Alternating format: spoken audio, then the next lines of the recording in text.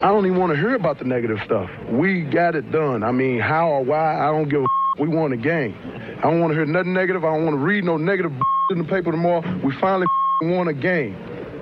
That's all that should be said. Hooray, the Dolphins won a game for a change. None of this negative missed opportunity, all that old bull. I'm tired of that punk.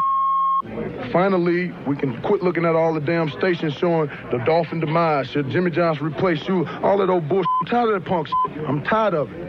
I'm fed up to here with that shit. Up to here.